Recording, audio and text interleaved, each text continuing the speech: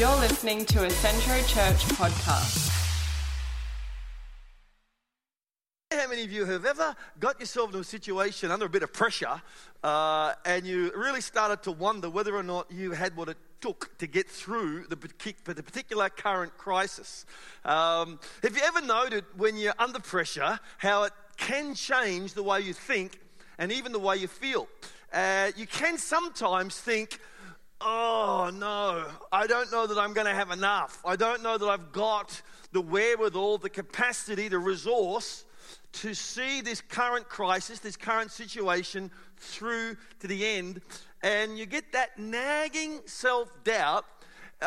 And maybe you've even had this kind of overwhelming sense of powerlessness, that I'm just at the whim of what's going to happen here. I have no power, no control. I just don't know how it's going to work out. I don't know if you've ever felt like that. I'm going to define it as self-doubt. Pressure brings this on us, and pressure doesn't create it. Pressure doesn't create fractures. What pressure does is reveal the fractures. So when you're under pressure and you start to feel like that, that's an indication that there is a fracture, that there's something on the inside of me, because I felt like that. I felt like that even this week, to be honest with you. And you start to get that overwhelming kind of sense of almost dread, may I say? You know, that, oh no, that's going to happen. How's this going to work out? And this self-doubt that can consume your heart really becomes a weightiness in your mind. Now, we talk in the Christian church a lot about the glory of God. And the glory of God, all that simply means is this. That simply means the weightiness of God. Now, let me give you an idea of how this works. You know if you believe in the weightiness, in the glory of God by this. Have you ever got up in the morning, you get yourself dressed or whatever, and you're thinking, do I wear my blue jeans or my black jeans, my red dress or my yellow dress or whatever? And you get a phone call, and it's a loved one. It's an emergency. And you just find out that somebody close to you is in an ambulance on the way to the hospital and you're needed. Right then, you forget about blue jeans or brown jeans or, pink dress or whatever. You forget about what, fussing over what you're going to put on. You don't even remember getting dressed. All you remember is, I got to get to the hospital. And so you get in the car, you get to the hospital, and what happened was something weightier than the color of your jeans entered into your mind, and it totally displaced what was in your mind. You totally forgot that you were wondering about what shoes you're going to wear or whatever, because something of greater substance entered into your thinking. That's the glory of God.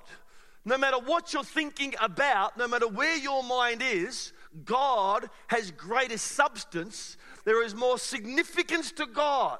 And so you know that you understand the glory of God because His substance fills your heart, because there is nothing more substantial, no crisis, no disaster, no circumstance, no situation weightier than the glory of God.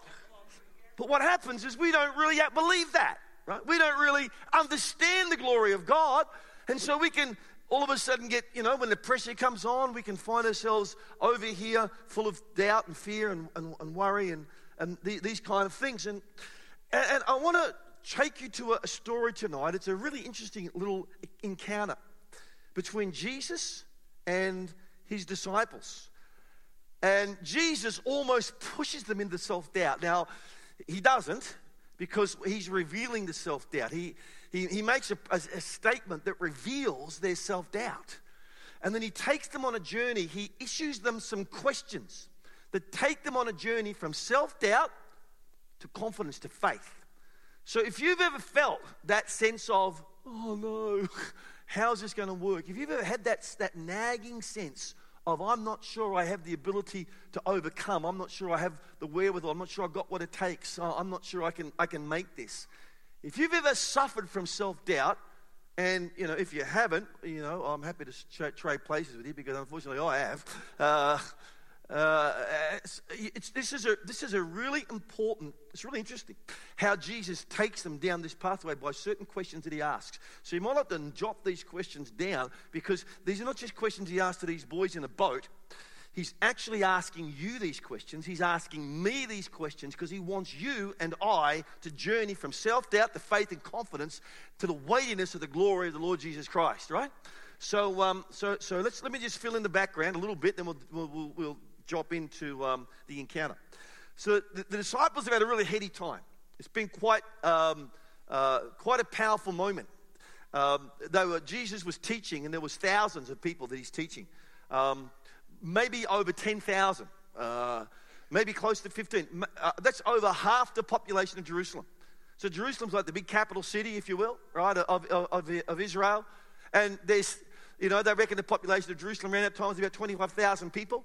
The world was a lot smaller than it is today. We're going back 2,000 years. So they get a crowd of 4,000 men plus women and children. So a crowd of maybe 12, 13, 14,000 people in one place is quite a significant happening. It just doesn't happen because there's no public mass transport, right? So they can't go to Suncorp to watch the State of Origin and all hop on, the trains just out the front to get us all home again. That's an awful lot of people in a city, in a place where the population is only just twice that, roundabout, and there's no mass means of feeding and transport, and yet all these people come out to listen to Jesus teach. And then he decides he needs to feed them, and they only have a little lunch of just a few loaves and fishes. And Jesus gives them to his disciples and says, now feed everybody, sit everybody down and feed 10,000 people or more with just a few loaves and a few fish. And so they get the loaves and the fish, and they go to everybody, they break it off and give a bit and break it off and give a bit and break it off and give a bit. And to their amazement, as they use the bread, and as they use the fish, the bread and the fish continue to remain the same. They don't lose. They continue to give, but they don't have less. I don't think personally they had more, but they didn't have any less. They continued to give, and they didn't have any less. They continued to give, and they didn't have any less.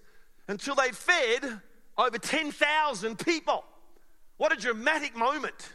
And then they took up some baskets in the end, and they found there was still people, they'd given out more food than people could eat, and there was leftovers at the moment, at the end. And so what Jesus does with these disciples, he says, listen, let's just have a bit of R&R. I've had a big day. Been some pretty incredible teaching going on here. You guys have been feeding, and yet you didn't know how you're going to do it. You held up under the pressure. Well done, well done. Let's go and have some time on a boat. And so they hop on a boat, and they get out on the Sea of Galilee.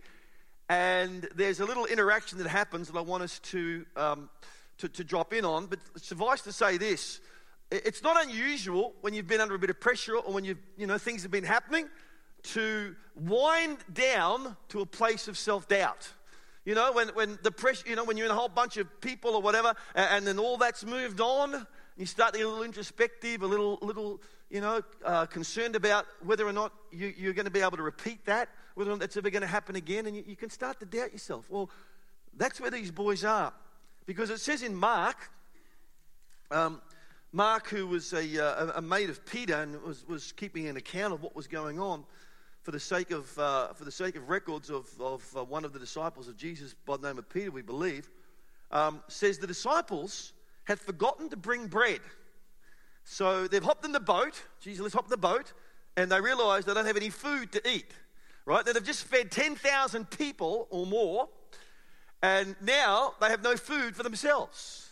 It says the disciples had, except for one loaf that they had in the boat with them. Now imagine what that loaf would be like.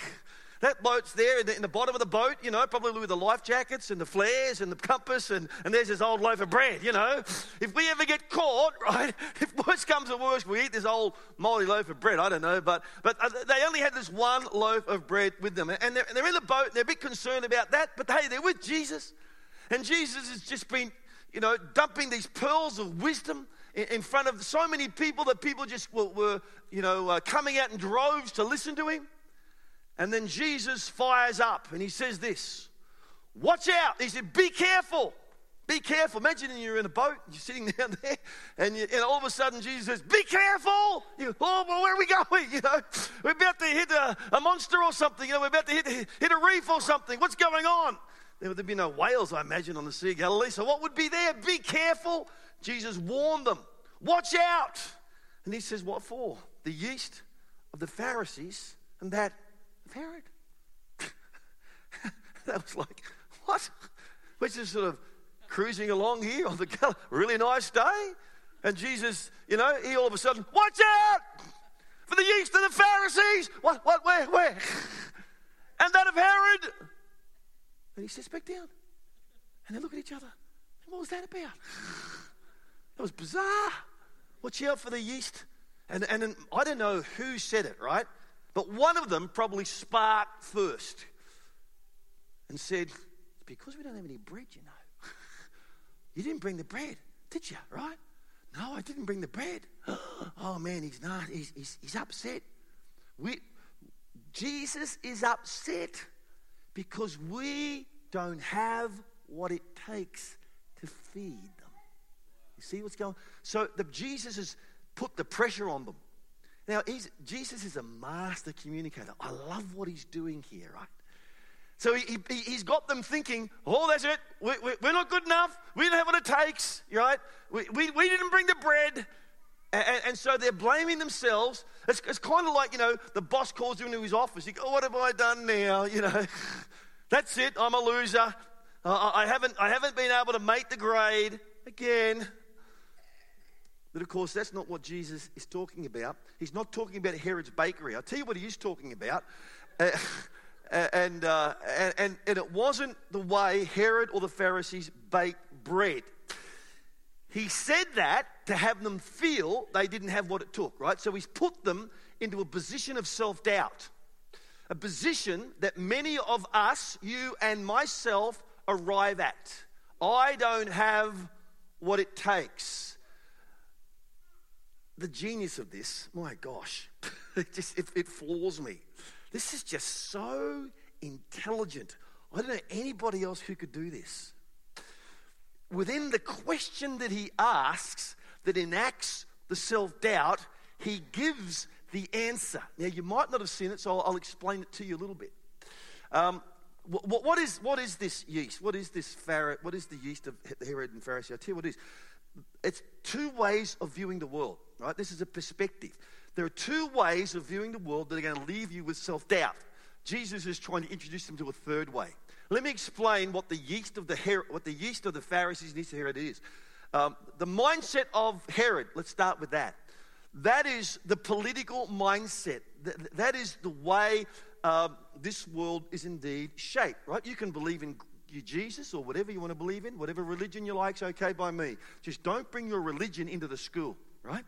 Don't bring your religion into politics. Don't bring your religion into the workplace. You can believe whatever you like to believe, right? We don't care. We just don't believe in a God that is interested and that is intervening into the affairs of man.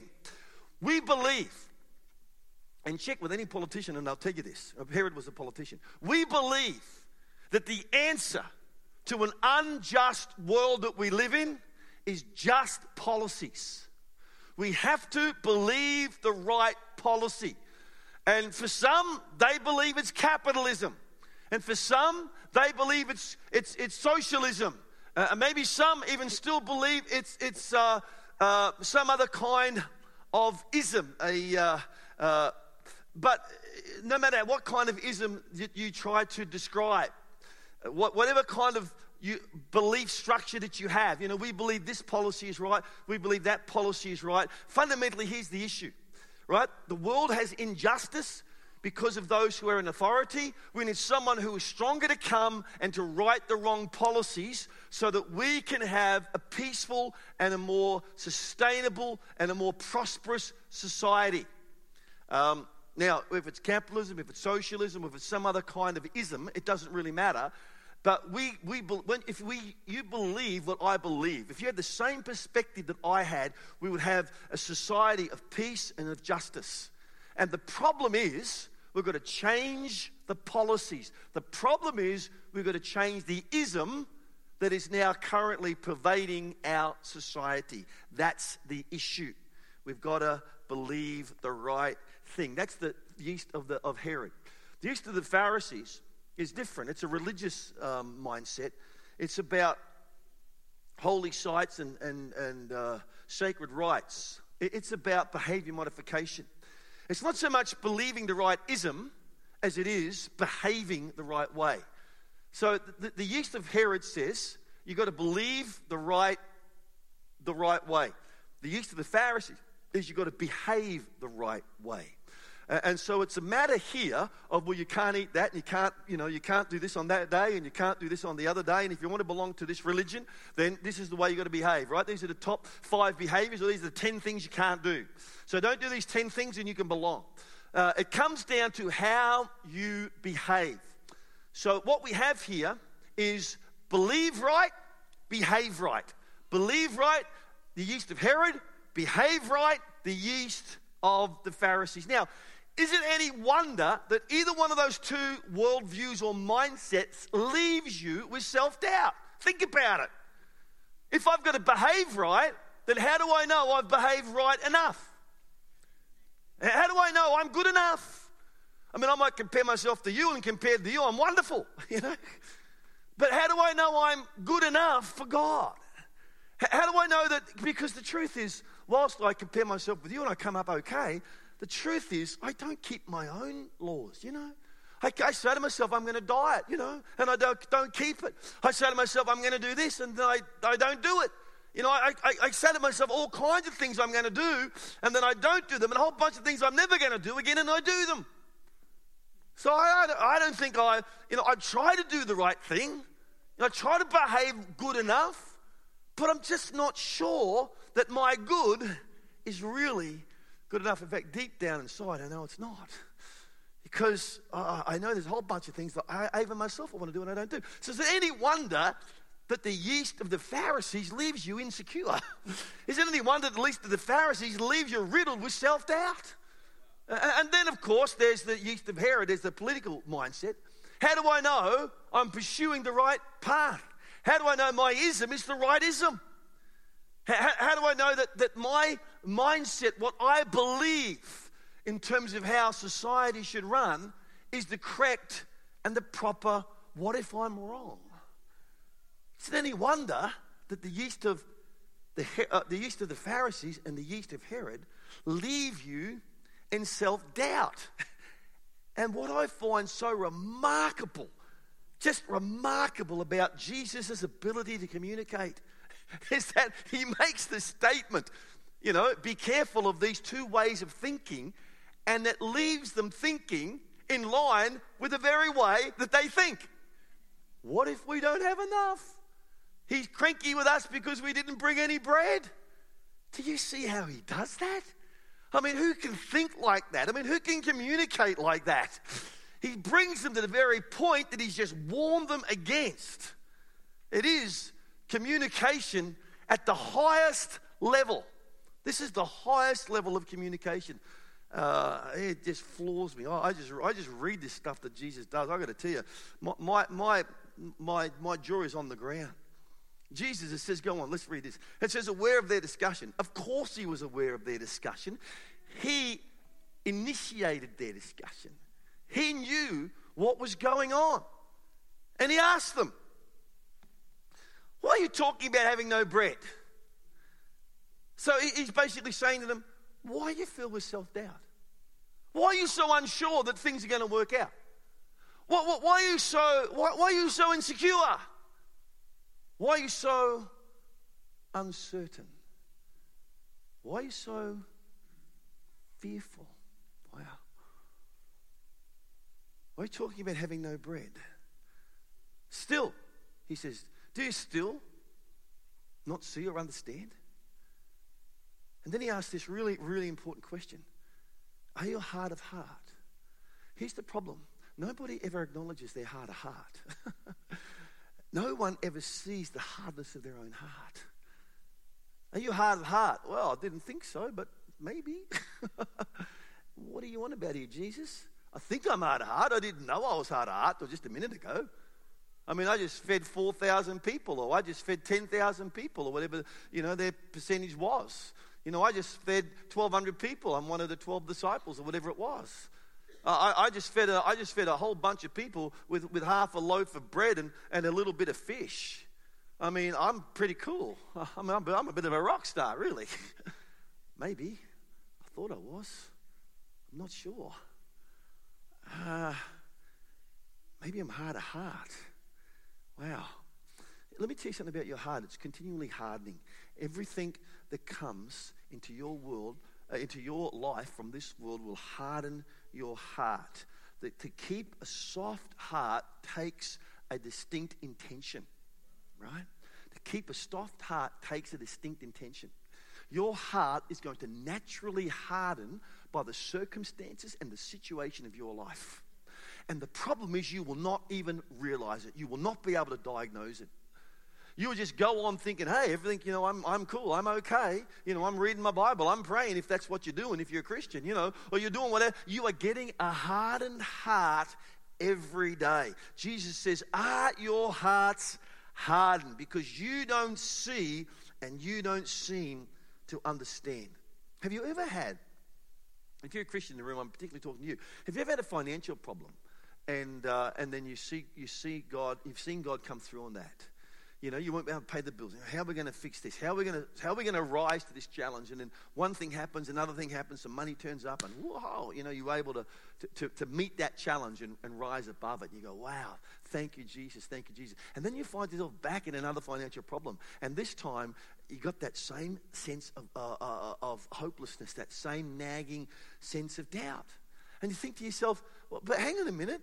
Last time, God came through for you. Why are you fearful this time? And you sort of think, well, maybe God was just lucky last time. You know what I mean? It just seemed to happen, and I don't know if it can happen again. God's done it before. Maybe that's all the magical power he's got. I don't know. I know I've seen God come through for me before. I know I've seen his power before. But this time, it's a little bit more complicated than last time. This time, the stakes are a little bit higher. So you're telling me that the God who has created literally over 1 billion trillion stars, that each one gives off the energy of an atomic bomb every second. This is the same God, right? That is a little bit, just not quite up to the challenge that you've got right now. I see, right. Maybe it's a different God, I don't know. Because the God we like to talk about is the God who has literally created 1 million trillion stars that give off the energy of an atomic bomb every second, and God knows each one of them by name. This is the God that we serve. And yet, how easy is it for us? How much do we fall into the trap of doubting the outcome of our current dramatic set of circumstances? Once you've had an experience with God, you would think once you'd fed 5,000 people with just a couple of loaves of bread and a couple of fish, you'd think once you'd done that, you'd be at a case where I'm never going to doubt again. It's never going to. I'm never going to be the subject of self insecurity and self-doubt again. I've seen too much. But hey, these guys, they're normal people like you. They're normal people like me, and they're back in that situation again. And Jesus says this to them. This is the crux of it, right? This is where the tension lies. This is what I'm wanting to bring you to. Verse 18. You might like to underline this in your Bible or do something, because this is where he's taking them, right? He's pushed them into this self-doubt by creating the question around the two worldviews that there is. I got to do right, I got to think right. And both those two worldviews leave you with the self-doubt that he's actually dealing with in the story. And he says this is it, look at this is amazing. He says, do you not have eyes, but you fail to see? Do you not have ears, but you fail to hear? And don't you remember let's just camp out on this for a bit because this is really important. I don't have eyes. What does that mean? That means you can't identify what God is doing. When you see something, you can identify it, right? If I see you, I can identify you. If I see something, I can identify what it is. So he says you are unable to identify what God is doing. Have you seen? Then he makes the statement, have you not heard? Because have you ever heard something but you were unable to identify it but you knew it was there? Have you ever got to a point where I'm not sure, but I think I heard, I was asleep and I heard a noise. I knew somebody was there. I knew something was happening, but I couldn't identify it. So you could perceive it, but you couldn't identify it.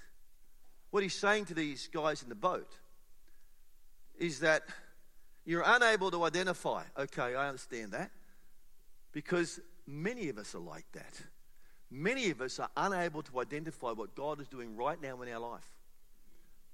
I can assure you right now that God is up to something, but I wonder if you can identify it. Probably not. Probably not. So then he asks the next question. Can you hear it? In other words, can you perceive it? Do you know something's there? Do you know something's going on? Maybe you can't see it, you can't identify it, but you kind of, I heard something, I know it's there. I'm not sure, but I'm sure there's something there. And then he brings us to something that is, well, easier than the other two. And he asks the question, do you remember? Do you remember? He's doing something bigger here than challenging them to worship, right? He's doing something bigger than bringing them to, inspiring them to praise. He's looking to underline their history.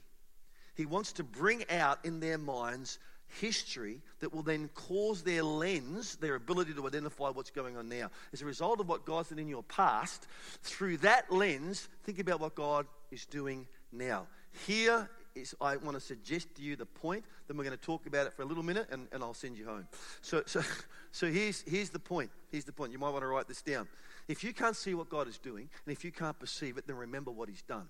Because the remembrance will help you perceive, and the perception will help you see. Did you get that? Hopefully you wrote that down. You don't want to forget that. If you don't know what God is doing right now, if you've got a hard heart, even though, you know what I'm saying? You don't even know you've got a hard heart. I'm not judging you because you've got a hard heart, because everybody's heart gets hard. It's the natural progression. It's the natural inclination. So what's the remedy? How do you move against that so you can identify what God is doing, so that you can perceive that God is up to something? It starts by remembering what he's done. If you can remember what he's done, you can perceive he's doing something and you can identify what it is. This is something far more profound going on here than just the whole idea of, well, God is so wonderful, look what he's done, let's just give him praise. This is more than just motivating them to a heart of acknowledging God. It's the same thing he uses, interestingly enough, if you want to have a look at this sometime. But, you know, John the Baptist, who on the banks of the Jordan River said, hey, this is the Lamb of God right here. He's going to take away the sin of the world. This is the Messiah. This is the one. This is the person we've been waiting for. And John gets this incredible revelation. And then he baptizes Jesus. Now, cop this, right? He baptizes Jesus. And he hears an audible voice from heaven. This is my beloved Son in whom I'm well pleased. And then he sees this bird, this dove, this Holy Spirit like a dove, comes down and ascends on Jesus. He has had a divine encounter that most of us in this room could only dream about. Who in this room has ever heard an audible voice from heaven and then B, saw a physical manifestation of God? I don't know. I haven't. You know, it doesn't happen often. But it happened at the baptism of Jesus, and it happened at the hand, if you will, of John the Baptist. Fast forward John's life a little bit, he finds himself in prison. And he's self-doubting. He's doing what we all do. We forget in the darkness what we heard in the light, right? We had this light experience. We go, yes, Jesus, yes, yes, yes. And then the pressure comes, and it reveals the self-doubt. And so you got John the Baptist, who had, you know, an experience of light that you could almost indescribable. It would have been almost indescribable to have been there and to have been John in that moment. And yet, he is in the same situation. In the prison. He's been arrested. And he's in prison. And he's facing, who knows what. He's probably going to die. And he has the same nagging doubts. And he says to some of his disciples, his followers, he says, go and ask Jesus if he's the one. Or maybe there's another one. You know what he's saying? This is what he's saying. Maybe I got it wrong. I know what I said. I was there. I said, hey, the Lamb of God takes away the sin of the world. Wow. And it was, endorsed by signs and wonders, for crying out loud. Heaven opens up. The Holy Spirit comes down. The voice is heard. But I'm not sure. Maybe I'm wrong. Maybe there's somebody else. Go and check. I can't move. I'm here in prison. So they go and they find Jesus. And what does Jesus do? Again, Jesus doesn't, sort of say, well, tell John to, back up and stop that. Only believe. Tell John, only believe. Tell John he shouldn't be doubting. No, he says, you go back and you tell John what's happening, what you've seen. The blind are seeing, the lame are walking, the deaf are hearing, and so forth and so on. You go and you explain that to John. You give John some history, some things that are going on. And it's the same thing. It's the same thing that he's doing for these disciples here. And it's the same thing that he does for you and me. And that's this. If you're blind about what's going on right now and you cannot perceive what God is doing, at least try to start by remembering what has been done.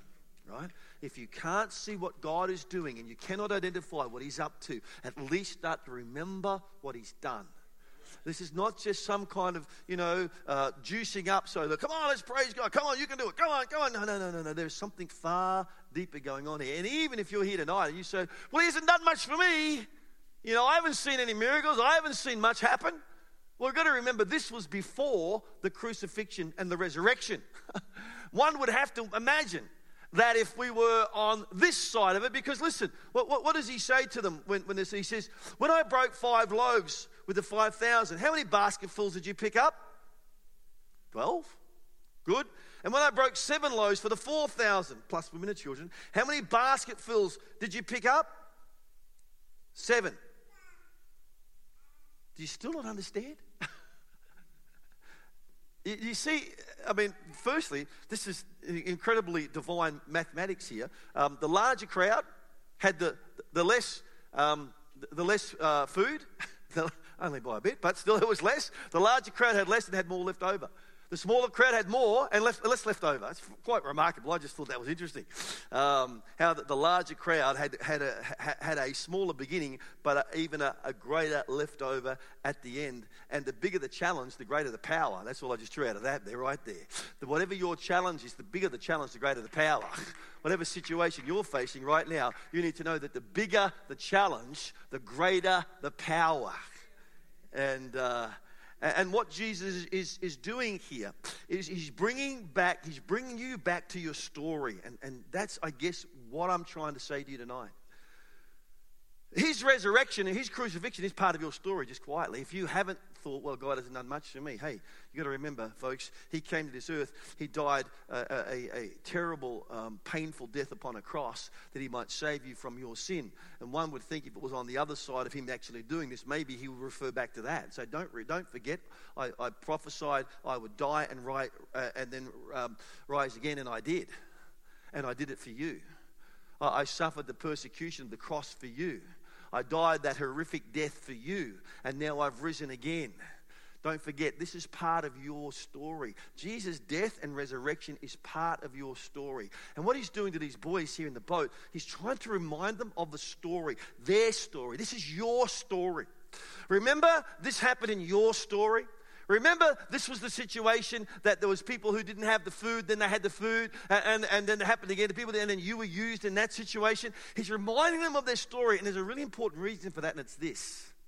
Whatever your current crisis is, it's merely another chapter of your story that will speak to the power of God in your life. Your story will speak to the power of God in your life. And your current circumstance, in your current situation, is merely another chapter of that story. Sometimes we think, oh, that's it. I'm done. It's over. I'm finished. And we kind of think the story ends now.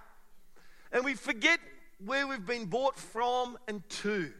Even if you're not a Christian and you're here tonight, I believe that God brought you here. And the circumstances and the situation of your life that have happened to get you here. Because God had a message that He loves you and He's writing a story from your life. There's a story being written. These boys in the boat, Peter, James, and John, had no idea that nearly, 2,000 years later, basically a large percentage of the Western civilization would be called Peter, James, and John, right? I can't remember a high school class that I was in where I was the only John. In fact, I think there was 4 of us. They had no idea that they would become so famous, right? So famous that some of the greatest buildings on planet Earth would be called after them. And literally hundreds of thousands of young men would be named in their honor. They had no idea. They just thought, we don't have any bread. Right? I mean, have you seen St. Peter's Basilica, for crying out loud? Have you been to St. John's? You know what I'm saying? I mean, they're on this little boat thinking we don't have any bread, not realizing that there's going to come a day when there'll be buildings on this planet that could not be valued. Such is the magnitude and the magnificence of them, named after these boys in the boat. But their story hadn't been written yet, hadn't been finished. It had started. What God is saying to them is this: I'm writing a story, and your life is the content of the pages. And I've brought you here. Remember we did this? Remember we did that? Remember you saw this? And don't you know that one day we'll look back and remember this? And you're going to remember this moment when we were in the boat. And I scheduled when I yelled out, be careful! And you thought, what? Are we about to hit a reef or something? No, be careful of the Pharisees 11. And you had no idea what I was talking about. I was reminding you the way you view the world. You've got to try to be right. And you've got to try to do right. Forgetting that I have done right. And you can rest in that. You see, you haven't got to try to be right. You haven't got to try to do right when Jesus has done right. And you can rest in that. See, your story, there's no periods, there's no full stops. There's no last page being shut. It's merely right now. It's probably just a comma. Or maybe if it's a full stop, there's a new paragraph about to start. Maybe a new chapter. But it's not over. It's not finished. You've got to think back. God hasn't brought you here to leave you here. God hasn't invested into your life. God hasn't caused all kinds of miraculous provision, all kinds of incredible circumstances that have brought you to this point just to say, well, that's my investment in them. Now I'm done. See you later. No. You're carrying a divine investment. When Jesus died, He created for you a divine investment. And that investment in your life, God will look for a return on. And He's going to bring a return on it. And He's going to bring a return on it by the situations and the circumstances of your future. And your current crisis is merely just a footnote. It's merely just a transition between your future and your past. You don't need to feel insecure. You don't need to feel like, I'm not sure that I have it. You don't need to feel that sense of nagging self-doubt, because greater is He that is in me than he that is in the world, right? Because greater is He that has brought me to this point than the one who's trying to destroy me in it. Therefore, I know that He who brought me here will finish the work that He started. And I can be assured of that. And I know for certain that God is building something. He's building a greater sense of who I am. He's building a greater sense of leverage and effectiveness from my life by my current circumstances. When you can't see what God is doing, folks, and you can't perceive what He's up to, do what Jesus did to these boys and just start to remember. Start to think, wow, this is the story this far. This is the story this far. I have no idea where the story turns next, but I know God's going to invest. God has invested, and God is going to bring a return on His investment that I can't start to imagine. Let's bow our heads. We're going to pray together. Musicians want to join me. Father, Lord, I don't know the situation. I don't know the circumstances that are facing every individual in this room, but I do know this, that You've brought us all on a journey. And I do know that sometimes we arrive at points on that journey that fill us and flood us with self-doubt, insecurity, that loss of certainty about our tomorrows. Lord, I pray in those moments that we'd be able to reflect. In those moments, Lord, we'd be able to consider, look back and see Your incredible hand that's brought us to this point. And on that basis, be assured that that hand hasn't finished yet.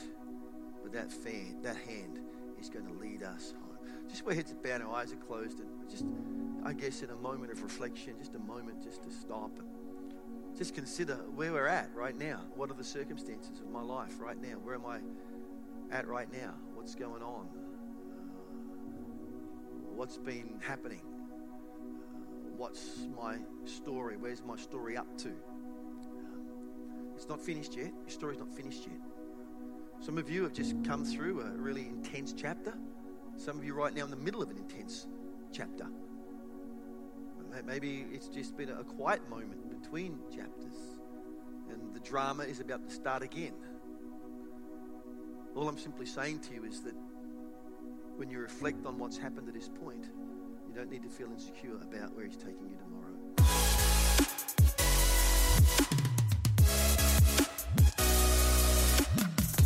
Thank you for listening to this podcast.